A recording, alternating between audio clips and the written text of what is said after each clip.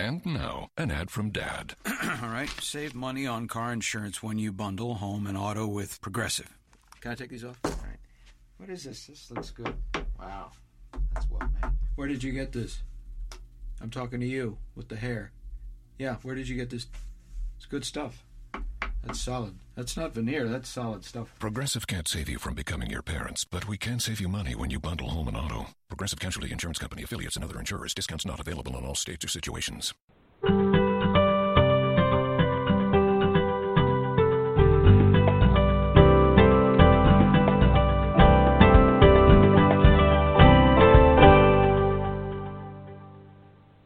Welcome to Creating a Family. Talk about infertility and adoption.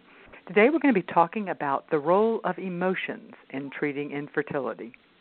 I'm Dawn Davenport. I am the director of Creating a Family. We are the National Infertility and Adoption Education and Support nonprofit, and you can find us online at creatingafamily.org.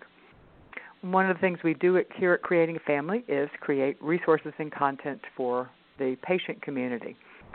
One resource that I think you might really enjoy is a multimedia guide that we did on how to choose an infertility clinic. We included a lot of resources in there, questions to ask, opinions and comments from other infertility patients on what was important to them.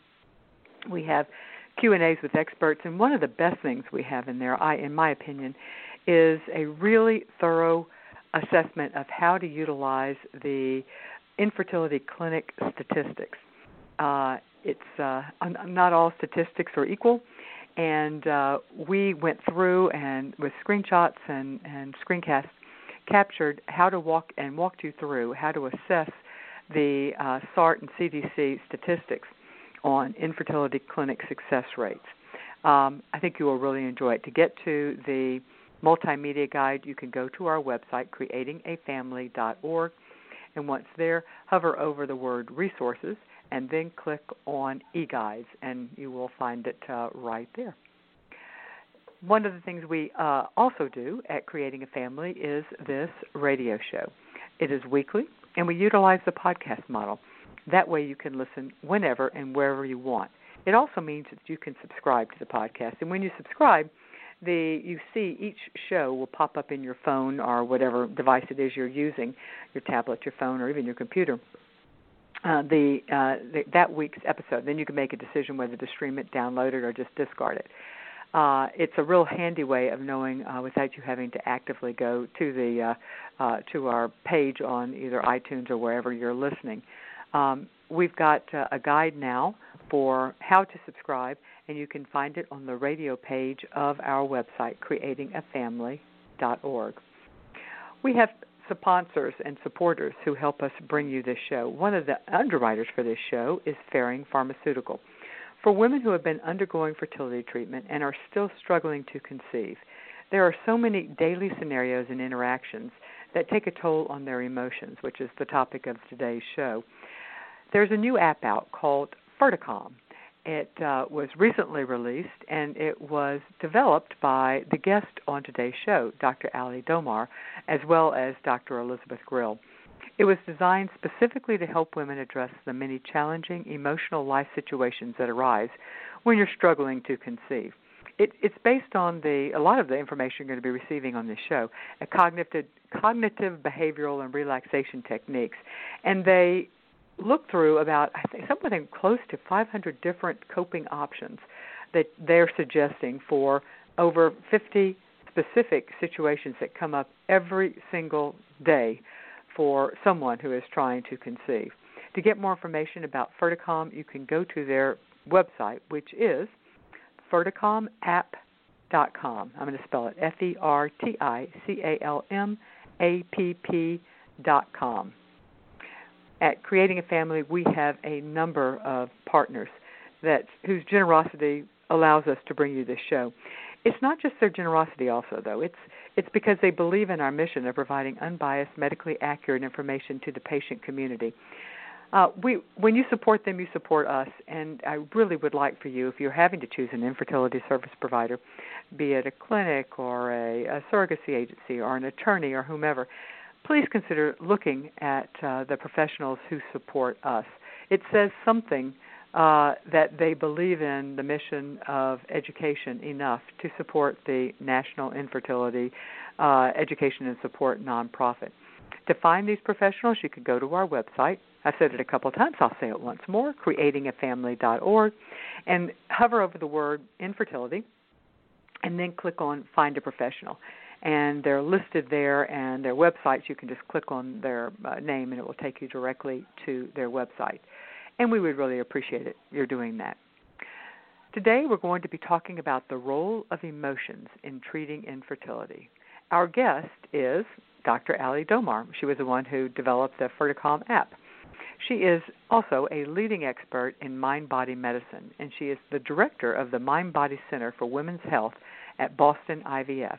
She is also an assistant professor of obstetrics, gynecology, and reproductive biology at Harvard Medical School. Ali has been a great friend to this show. She has been on a number of times.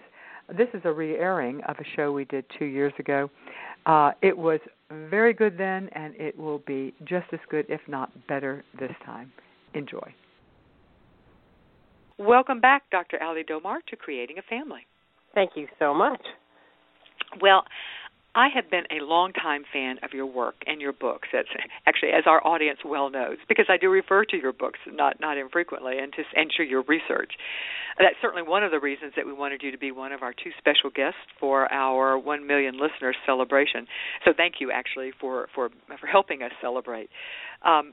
Of the books you have, I've especially loved Be Happy Without Being Perfect and Healing Minds, Healthy Women. And for this interview, I reread Conquering Infertility, and I absolutely loved it. I appreciate your writing style, and I think I appreciate it because of its frankness combined with its overall warmth. So thank you for your books, and thank you especially as a research geek and as and Creating a Family tries to be the bridge between the research community and the patient community. And I have utilized your research frequently, and so I appreciate that as well. This book, Conquering Infertility, that it's titled Conquering Infertility, but it's mostly about conquering the stress of infertility. So that begs the question, what role does stress play in getting pregnant in general and with IVF specifically? It seems like infertility is inherently stressful, isn't it? So are the infertile just screwed because they need to be unstressed in order to get pregnant, but they have an extremely stressful disease? I mean, how do we reconcile that? Well, obviously IVF is somewhat stressful. So if stress eradicated the efficacy of IVF, no one would ever get pregnant. So there's not there's not a clear relationship. But in effect, it's a chicken and egg question because infertility causes stress, and stress probably contributes to infertility. So there's a reproductive epidemiologist, say that 10 times fast, at Ohio State named Courtney Lynch, and she's done some really interesting research on sort of garden variety couples who toss away the birth control, and then she tracks how long it takes them to get pregnant. And what she has found is the more stressed the woman is, the longer it takes them to get pregnant. So this is actually pretty cutting-edge research that shows that stress can at least delay conception. When you look at the infertility community, I like to focus a lot more on why infertility is so stressful so that people, experiencing infertility don't feel so bad if they're feeling anxious or depressed or angry, because in my mind, that's a totally normal reaction to infertility. So, and I can go into all the reasons why, but in general, the focus should be on why infertility, why women going through infertility have so much stress, and it's pretty obvious why that is. It's impossible to actually tease out whether or not stress per se impacts IVF rates, because your prognosis is going to influence both your chances of getting pregnant and your mood. So if you have, a 25-year-old, let's say who has blocked tubes, whose FSH is 2, when she starts her IVF cycle, she knows her prognosis is excellent. And so she's probably going to start the cycle feeling far less anxious and far less depressed because she knows she's going to far more optimistic. Yeah. Far more optimistic. And in all likelihood, she's going to get pregnant. Now, did she get pregnant because she was not anxious or depressed, or did she get pregnant because she's 25?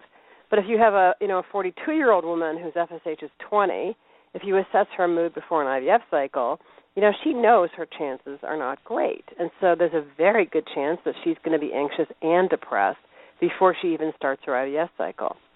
So if she doesn't get pregnant, did she not get pregnant because she was anxious or depressed, or did she not get pregnant because, she's 42 and her FSH is too high?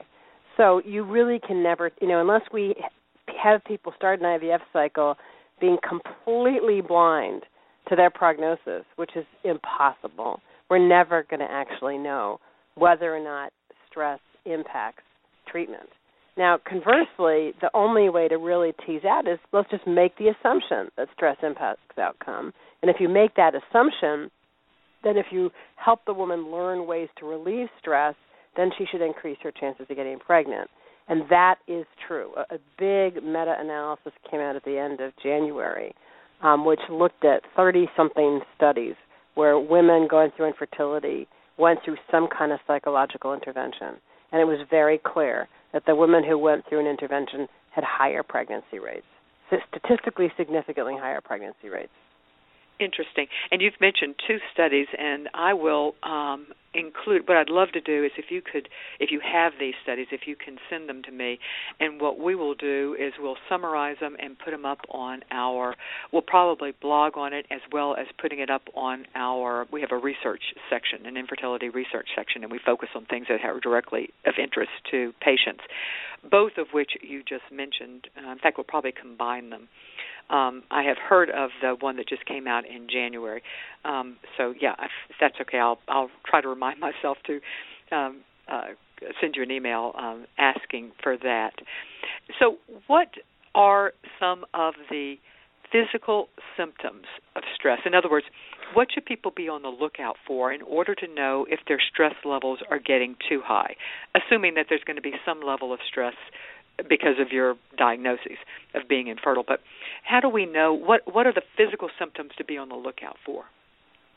Well, people can have physical symptoms, psychological symptoms, and what we call behavioral symptoms. But in terms of physical, the top 10 probably are insomnia, headaches, pain, back pain, fatigue, shortness of breath, palpitations, gastrointestinal symptoms, worse PMS, and it can make menstrual symptoms worse. So is that 10? I can't remember. But those I don't know, but that's good. Okay, so what about the psychologicals? Go ahead. When women are stressed, we tend to get sad.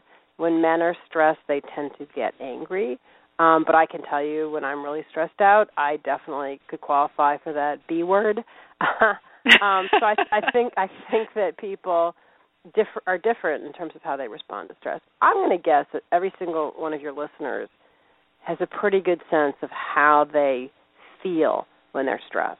The problem comes in that when we have these physical symptoms of stress, it's our body's way of saying to us, hey, you're pushing me too hard. You need to take better care of me.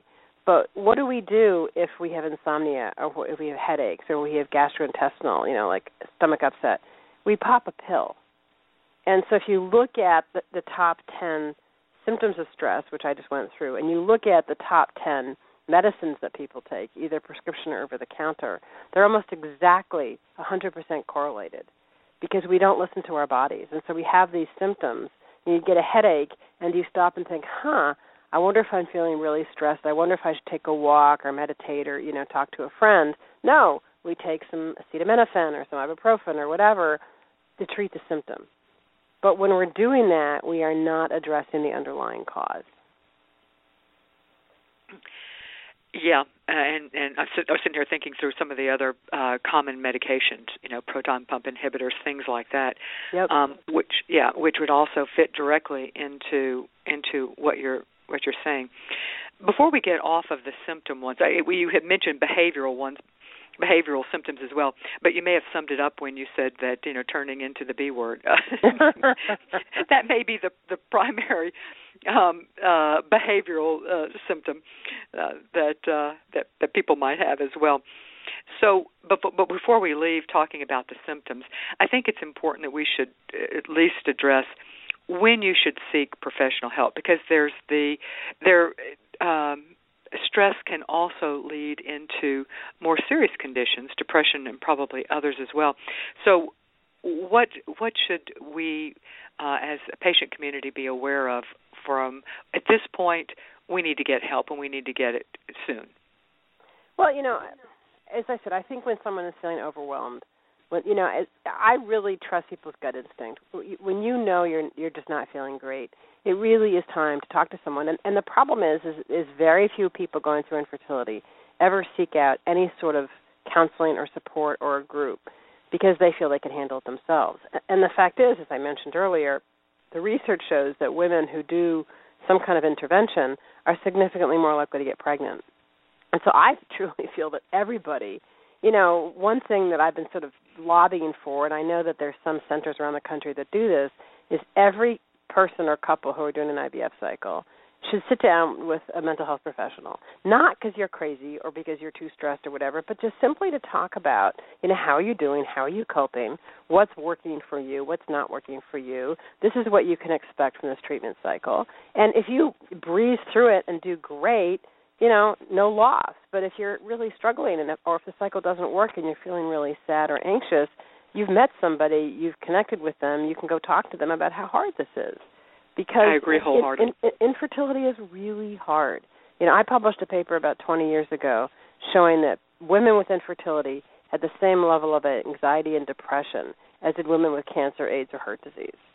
And there have been several studies since then that have shown that women with infertility express the same distress as cancer patients.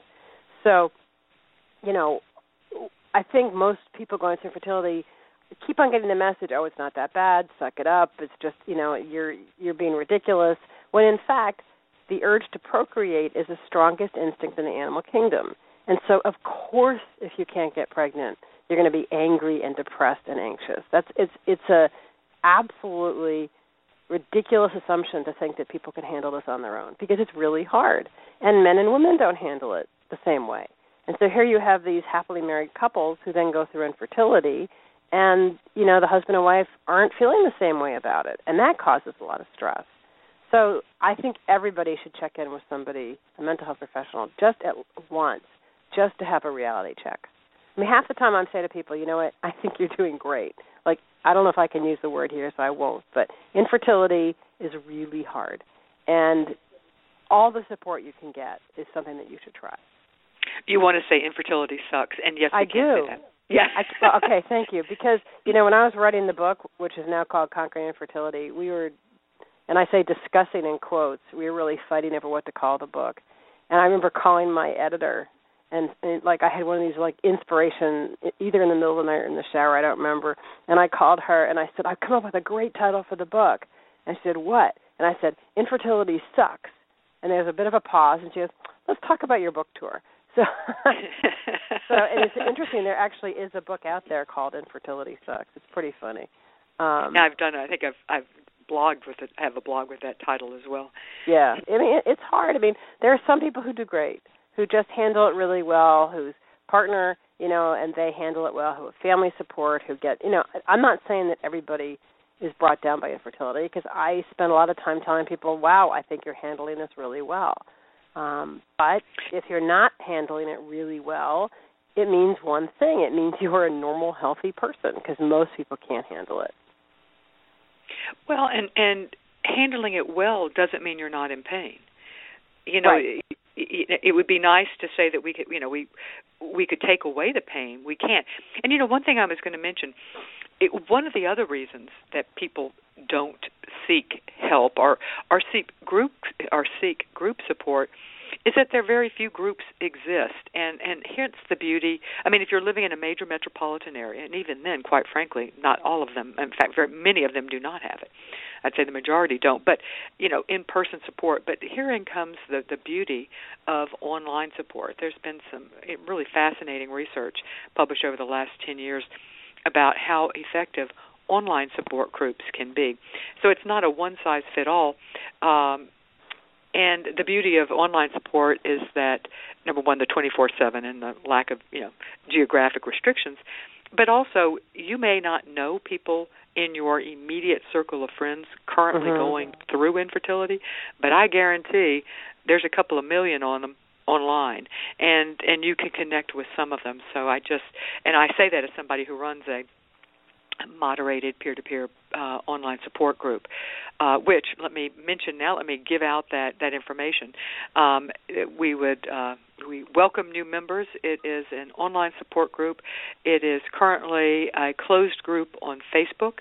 It's very supportive. We would love to have you join us, and you can find it at facebook.com/groups/creating a family, or you can just type in the words creating a family in the search box, and the group will pop up as well as our page, so you can like the group and like the page and join the group. It is a closed group, so you will have to you click join, and we have to approve you before you will join, and we will make sure that you have some connection to the world of infertility or adoption. So anyway, just something to throw out then. We got a couple of questions. They're both, actually there are three of them, and they're quite long. But they all are around issues surrounding the holidays. That's particularly relevant because we are hard at work right now on a multimedia e-guide titled Surviving the Holidays Without a Child, a multimedia guide for those trying to conceive or adopt. So, and we start seeing a lot more chatter, and we get a lot more questions submitted to us this time of year, usually a little further. I suspect it happened now. But we did a survey because you were going to be on the show, we did a survey a number of years ago, like 2 years ago, I believe, on which holidays were the most stressful. And as you would imagine, Christmas and Hanukkah come very, very high to the top. But, in fact, I believe, I have to remember now, but surprisingly, Halloween is also a very stressful holiday for the infertile, or maybe not surprisingly to you, but surprising to others, and then Thanksgiving and Easter as well. So I'm actually surprised. I'm surprised Mother's Day wasn't in the top. I'm not looking at the survey right. I'm not looking at our results right now. It was. I believe Halloween might have been higher.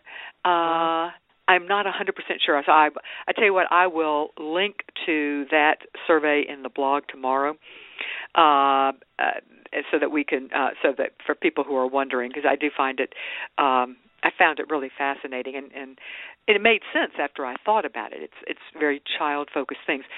But let's stop for a moment and let's talk some about the holidays. Why are the holidays in general, particularly troublesome for the infertile? Well, I think one is people tend to mark off time by, for example, Christmas. So I've had, so many patients say, oh, man, this is our second Christmas without a baby. We never thought we'd get to 2 Christmases and not have a baby. So I think that's one thing. Another is, these holidays focus on kids. I mean, I know that Christmas and Hanukkah are both supposed to have religious significance, but the fact is these holidays focus very much on children, as does Halloween. I mean, every 5 minutes your doorbell rings, and there are a bunch of little, cute little witches and whatever. Exactly, and Facebook is full of everybody posting pictures of their kids' costume and that type of stuff, yeah. So, you have these holidays that are totally focused on children, and so the couple going through infertility just completely left out, and that's a constant reminder. And number 3, they're around family members who may not be very diplomatic.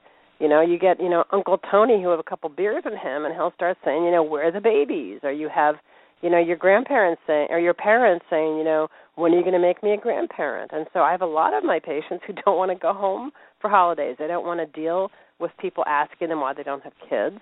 They don't want to be around their siblings who do have children. They don't want to be around pregnancy announcements, which I think is totally normal. Yeah. All right, so, amen. Is it ever totally normal? So what are some tips for people to handle stress during the holidays? And then we'll talk about general handling. If there's anything in addition that's not specific to the holidays, we can talk about that too. But I suspect that handling stress, it doesn't necessarily change. You just need to be more proactive, perhaps, during the holidays. So we've got the holiday season is soon upon us. Halloween rolls right into Thanksgiving, which rolls right into Hanukkah or Christmas, and so we are in the season. So what can people who are actively trying to conceive or are struggling with trying to conceive, or I will add adopt at this point as well, what can they do to handle, other than, book a ticket to Tahiti, which may not be a bad idea, for 2 months? I've actually had a lot of patients book a ticket to something. I mean, I think in fact, that is one that we should mention. Perhaps not for 2 months, however. Well, I think that you need to sort of sit back and think, okay, what about this upcoming holiday bothers me? And so, for example, if being home and having little kids ring your doorbell on Halloween is hard for you, then, I'm not kidding, put a bowl of candy on the front steps, put a sign that says, please take one, and go to the movies. I mean, you don't have to be home for Halloween, or turn off your light. I mean, we have a lot of people on our trick-or-treating route that aren't home. So you can do that. You can protect yourself. And, a year or two from now, when you're building your family, when you're pregnant or you've adopted, then you can hand out as much candy as you want. But there's nothing that says you can't take some time now to take care of yourself. I would say for Christmas or Hanukkah, if watching babies and kids open their presents is hard for you, then don't be there for the present opening. Do something as a couple in the morning and then join the family for a meal. You have to be self-protective. People who love you are going to understand that if you can't be there, if it's too much for you, you just can't be there. Or, I saw a patient yesterday who is a person in her life that she doesn't like at all, who's pregnant and being incredibly obnoxious about it. And is having a baby shower this weekend. And I said to my patient, man, isn't it a shame that on Saturday morning you're going to wake up and you're going to have this terrible stomach bug? and she, she's not going to go. She's going to call and say, I'm really sorry, I can't get out of the bathroom. And you think a pregnant woman's going to want her nearby? Absolutely not. So there's nothing wrong with just protecting yourself. And, for this year, however long you're going through this journey. Or tell people, if you feel close to family and friends, and you can say, look, this is just too hard for me right now. All right, so one suggestion is to take off and literally don't show up at Thanksgiving. Schedule a vacation at Thanksgiving, schedule a vacation and for whatever your winter holiday is if you have one. So just literally don't be there, and give yourself permission to do that. So that's one option. And I would add that when you are taking off and scheduling a vacation, treat yourself to something that is adult-oriented in the sense of, that once if you are successful, and hopefully you will be, and will someday have a family, do something that you're not going to be able to do with children. So right. It's something to doubly look forward to, take advantage of your childless status at this point. Don't go to Disney World or something. No, there are a lot of resorts that are couples-only resorts, or go to R-rated movies, or go to restaurants that don't encourage kids. There are lots of places that couples can go. Right. So one option for people who are struggling over the holidays is just to take off. Assuming can I just that? Add, by the way, that if you're a single woman, there are other things that you can do. There are adult single cruises. There are lots of places. It's not just if you're a couple that you can take off. If you're a single woman going through infertility, there are places where you can go, or if you have a friend who's going through infertility, the two of you go off together somewhere. You don't have to be alone on the holiday. Yeah, that's a very good point. So one option is to take off. What are some other things? Let's say that either you can't afford to take a vacation for every holiday, or for whatever reason that's not something you're. I will say that one of the cruelties, one of the many cruelties associated with, or one of the many things that makes infertility suck is trying to save money because they're paying out of pocket for their expenses. And so I had somebody. We have recommended this before about taking a vacation, and she sent an email, and I thought it was, or I left a comment on the blog, I can't remember which, but it was well pointed, and she said, that sounds all fine and good, but here's the reality. Every penny that we save is increasing our odds of getting pregnant, or if that's not successful, adopting. So, you can do a staycation. You can do a staycation. You don't have to be with your family on these holidays. The two of you can come up with special things that are just the two of you. You can celebrate Christmas at home, the two of you. Start your own traditions. Go through each of your family traditions, choose the ones you like, and start the ones that you want to have. So you don't have to go someplace. You can stay home and, eat ice cream sundaes for breakfast if that's what you want to do. Mm-hmm. Another option that I think really feels good to a lot of people is to choose that time to give back. If you are helping others in some way, it is harder to be self-focused and feel sorry for yourself. And I'm not in any way being critical, because I think that there's a time for feeling sorry for yourself, and infertility is certainly that time. But a lot of homeless shelters are actively seeking people to volunteer during that time. There's just a lot of things, soup kitchens, things like that are actually, it's a huge need for most of them to find people who can who volunteer over the holidays. So that's a thought. And being with people less fortunate than you makes you feel better about yourself. Yeah, exactly. And I felt bad saying that, because it seems like we should give for other reasons, but the truth is it takes your mind off yourself, and you do end up feeling better. That's right. Yeah. Exactly. It doesn't sound like that's a very altruistic way of putting it, but it's... No, but there's a lot of research to show that people who volunteer feel much less anxious and depressed because they feel better about themselves. Yeah, and I guarantee there are a lot of opportunities. It might be animal shelter. It might be just you find what is appealing to you, what you care about, and specifically set up time during the holiday season. And it gives you an excuse for bypassing some of the events that you don't want to go to. You can say, without lying, you can actually say, I'm busy. So let's say that all these ideas sound good, but yet you would be very sad if you didn't partake of the holidays with some of your family. So you want to be involved in some portion of the holidays. What then? You don't want to just either staycation or vacation the whole time away, or can't afford to. So what are some thoughts too about how to survive the family gathering aspect of the holidays? Well, one is just to be aware that you can go take a nap, you can take a walk, you can get away from the chaos.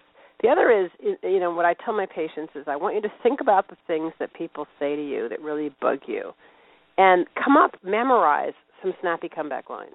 Because I know for me, I was doing an event a couple weeks ago, and someone asked me a really very nasty question, or she responded in a very nasty way. And literally the next day, I thought, this is how I should have responded to her. Because I don't think on my feet, especially if someone's nasty to me. I'm usually caught way off guard, and I don't know how to handle it.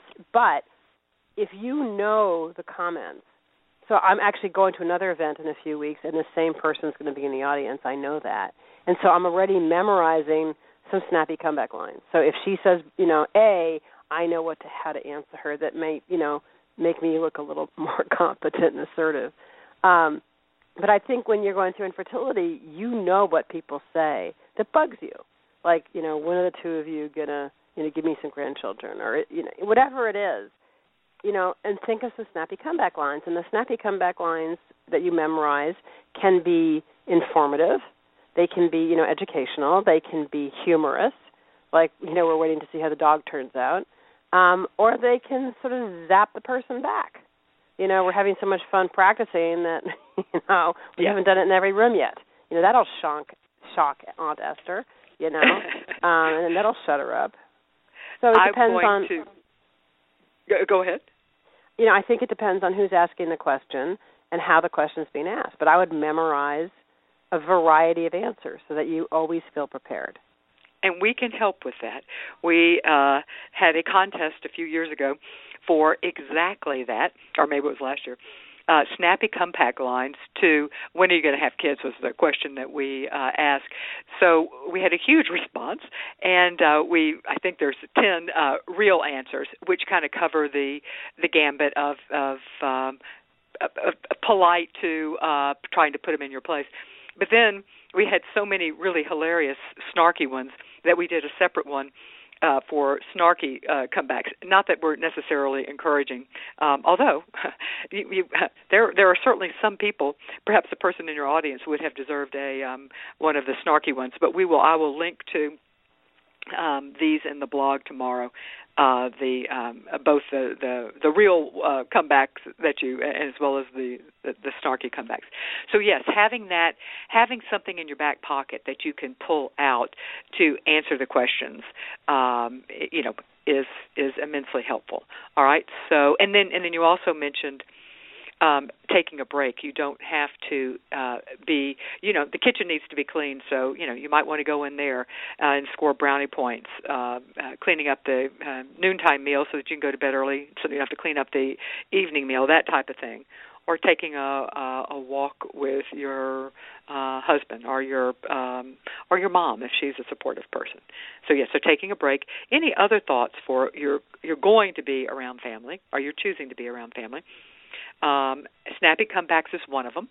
Any other thoughts on how to handle that stress that is just inherent in these type of gatherings when you're infirm? You can do preemptive work and basically send an email out to people who are going to be there, or ask your mom to do it, and to say, please don't ask us about our family building plans.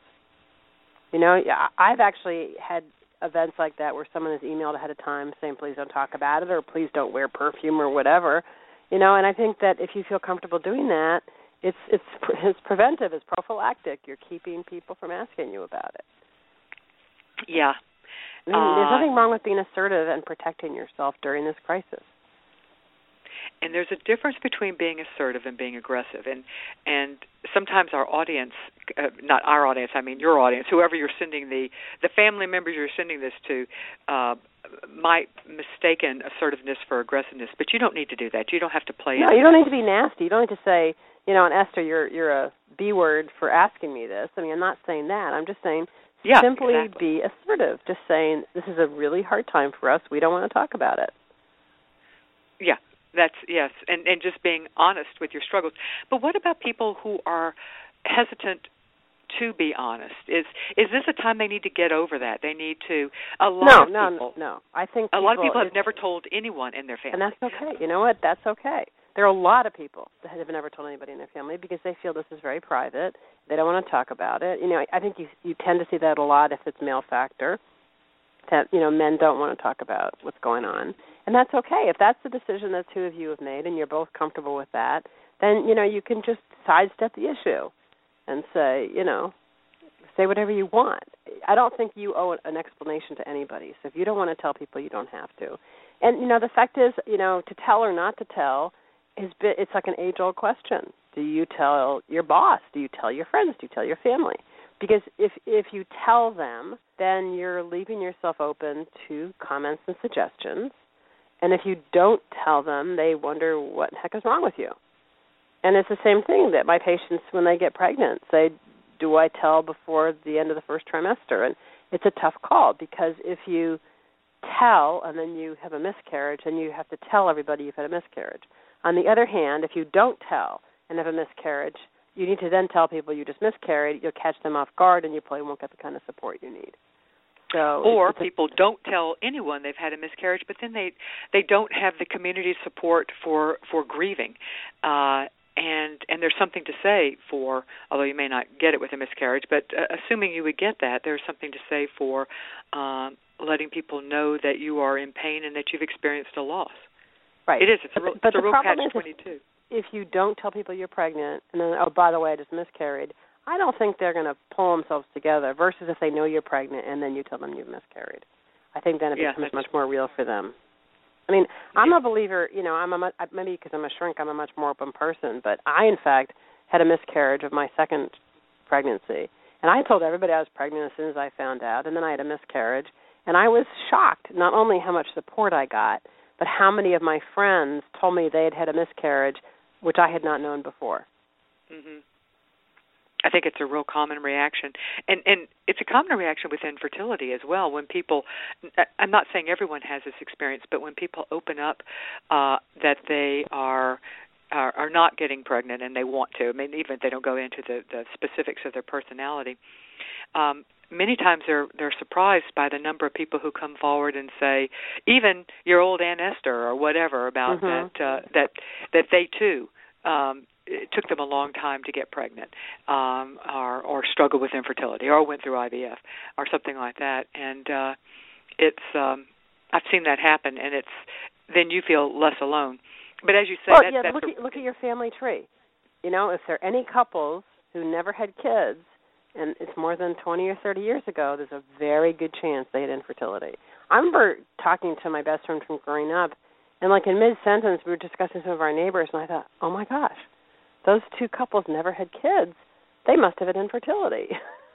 And as a kid, you don't think about this.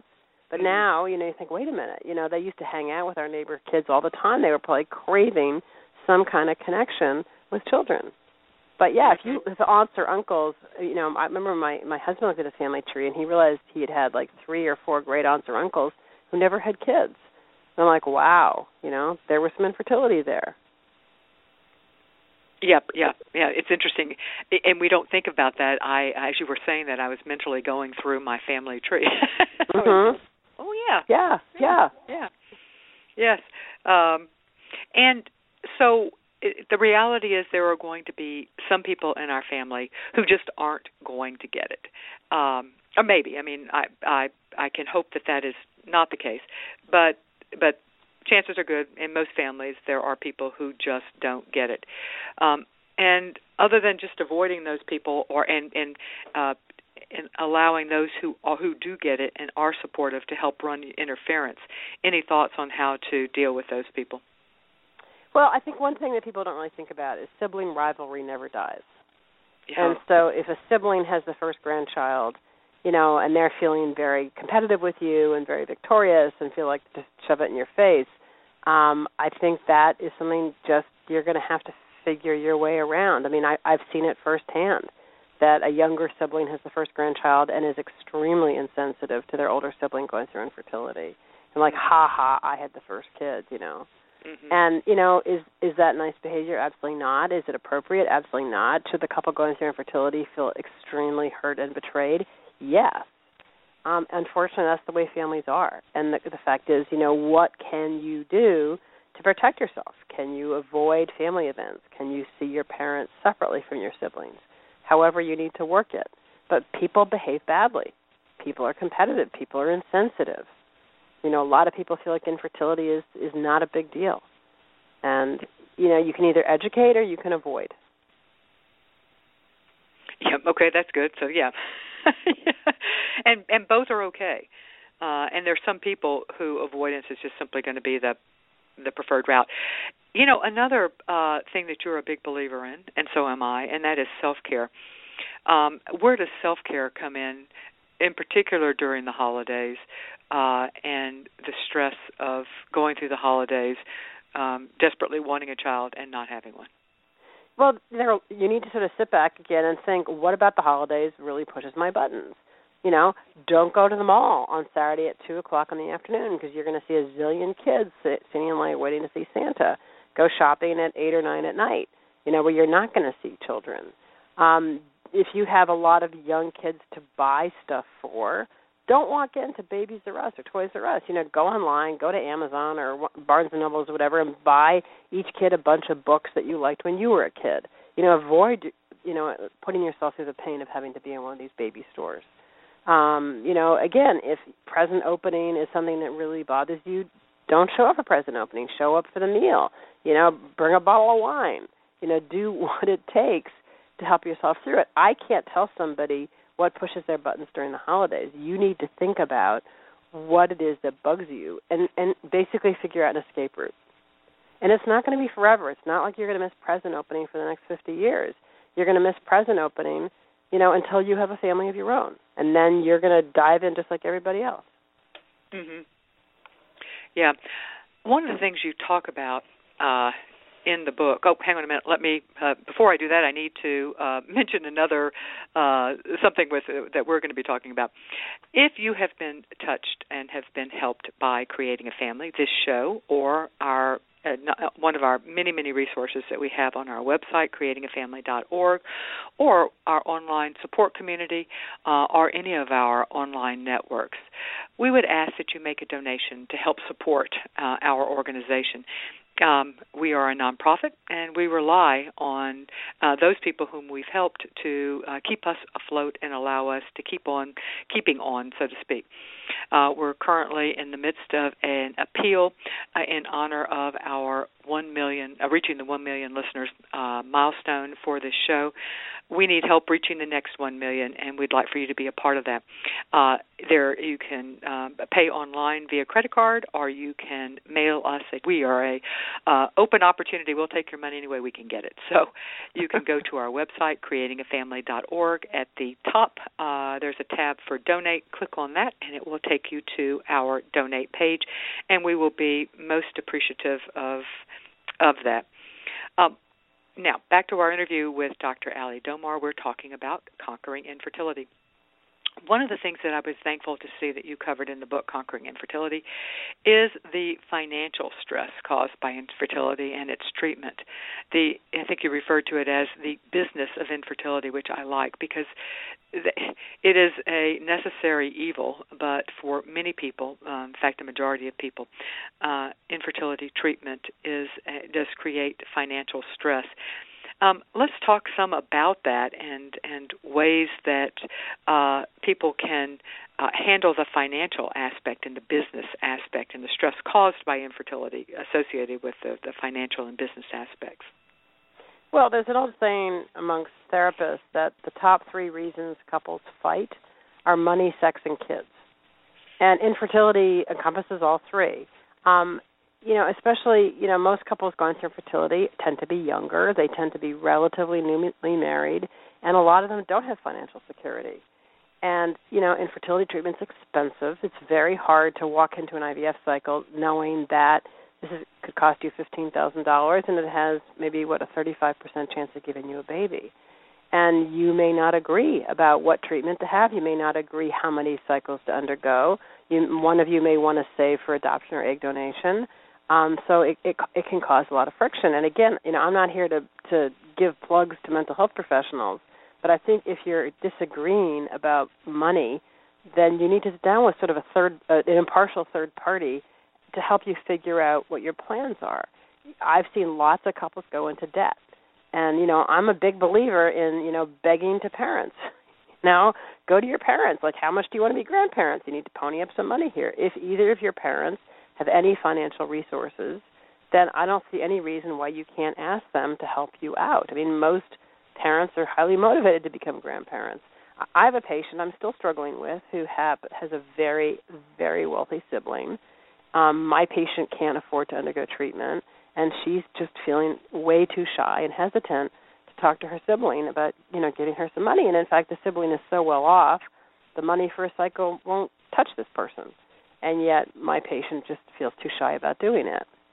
And, it's very frustrating for me because, I would think most family members, if they have enormous resources, would not mind helping somebody out to have well-deserved medical treatment. But, you do have to be careful. We had a couple years ago who didn't have the money for a cycle and went to both sets of parents. Both sets of parents had resources, so either set of parents could pay for the cycle.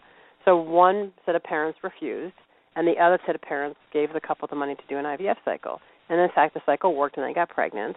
Well, lo and behold, the parents who had given the money maintained that they should have more contact with the baby than the other set of grandparents because they had paid for it. And so that was clearly an unforeseen complication. And, it was a little messy for a while. Borrowing money is rife with unforeseen consequences. It's something to be very aware of. Let me put in a plug, too, I think that if you are asking for money from a family member, I think it really helps if you are already on a plan for saving money yourself. And we did a show last year with Dave Ramsey, the He has a program, and it's a really strong and a really well set up program for how you can get control of your finances, and in specific, how you can save money for something. And I'll remember to link to this in the blog as well. It's a great show, and even if you are going to be borrowing money and asking for money for family, it's a good program to think through, get control of your budget, and actively work towards savings, because if nothing else, it may up your odds of people wanting to lend you money. Or I wasn't even thinking about lending money. I was thinking about parents giving you money.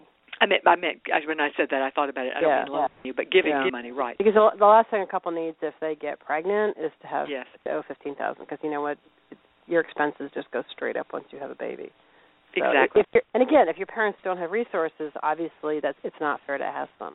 But if your parents do have resources, then people are always hesitant to ask. But it's not like you're asking for money so you can go to Paris for the weekend. You're asking for medical treatment to increase your chances of building a family. Mm-hmm. But you do need to be prepared for them not giving you the money and the impact that might have, because one of the things we don't always know.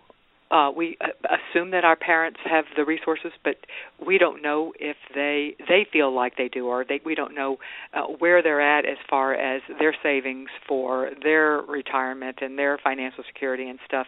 And some people just don't believe in giving money. And so whatever reason, we have to be prepared to...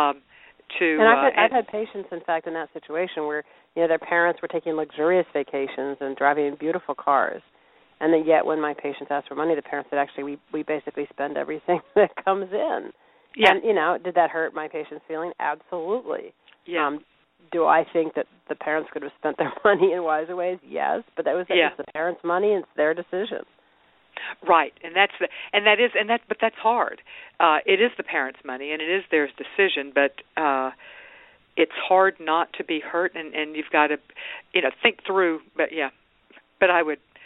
I'm with you. I would certainly think that I guess you could take the approach that says if you don't ask, the answer is always no. So right. Yeah. So you are listening. I've had patients get money from obscure places like their great aunt Esther.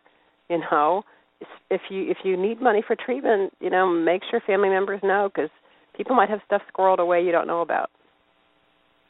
That's true. And you can always, you just need to, as long as you know that the answer might be no, and you can consciously be proactive in trying to not let that affect your relationship. But your great aunt Esther might very well want to lend money to a worthy cause.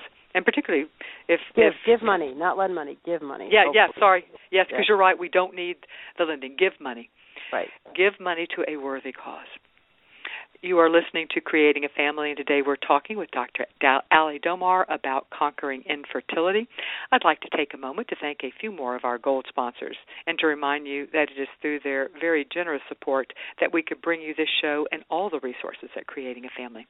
We have Fairfax Cryobank. Fairfax has been a leader in sperm donation for over 20 years and is dedicated to supplying updated, verified, and accurate medical and personal information on their donors. Only 1 in 200 applicants make it through the screening process to become a donor.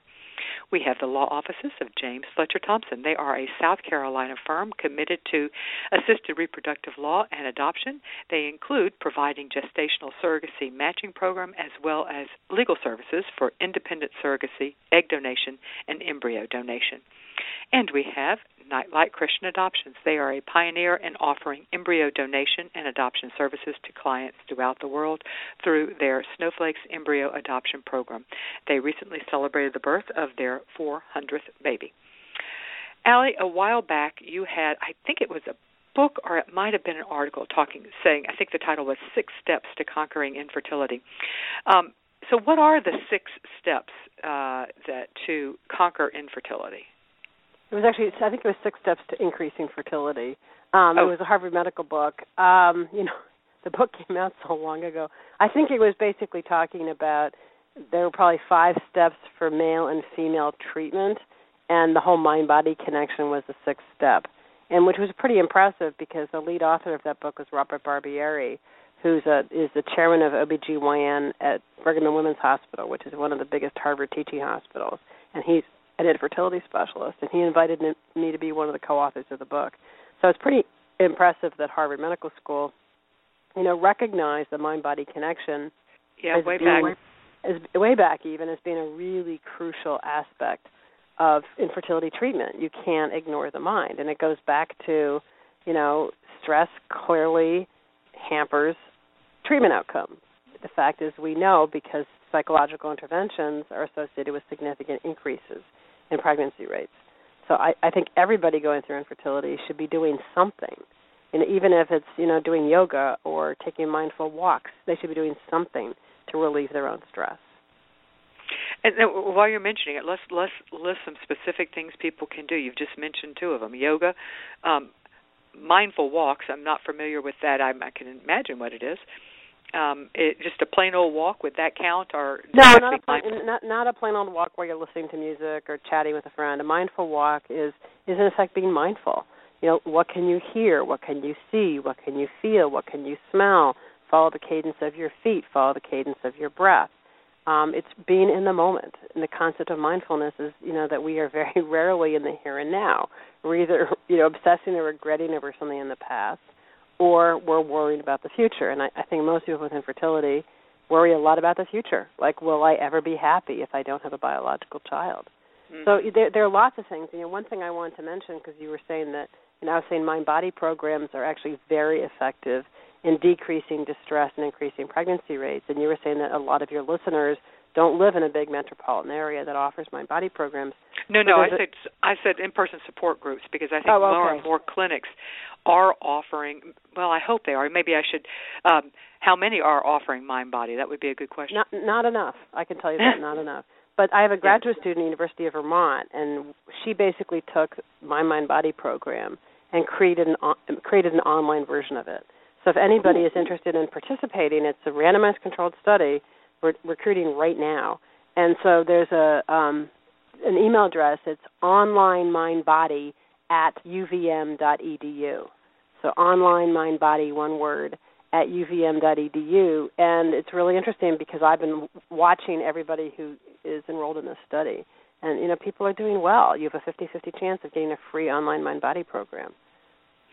I will link to that, and Allie, something else, and we'll talk about this after the show. We can also help her recruit. We have a really extensive audience, and so we can we'll put it up on our site and then link to that, and might be able to help her recruit. So I'll talk to you later. I'll try to remember to talk to you later about that. Okay, wonderful. Okay, so we've got you're right. So online mind-body, that's fascinating. Many clinics, or some clinics, do have mind-body programs. Mm-hmm. Something to think about when choosing a clinic, I would add. What I'm else? Glad you said that. Yeah. What else? Yoga, yes. So what else can people do? Some of these would fall under self-care, and some of these would just fall into just good practices in general. So what else can people do along these lines? I split it into physical approaches and psychological approaches. So physical are relaxation techniques, mini relaxation techniques, appropriate nutrition, and moderate exercise. I mean, literally taking a walk can probably decrease your stress more than anything you can do other than maybe IV Valium.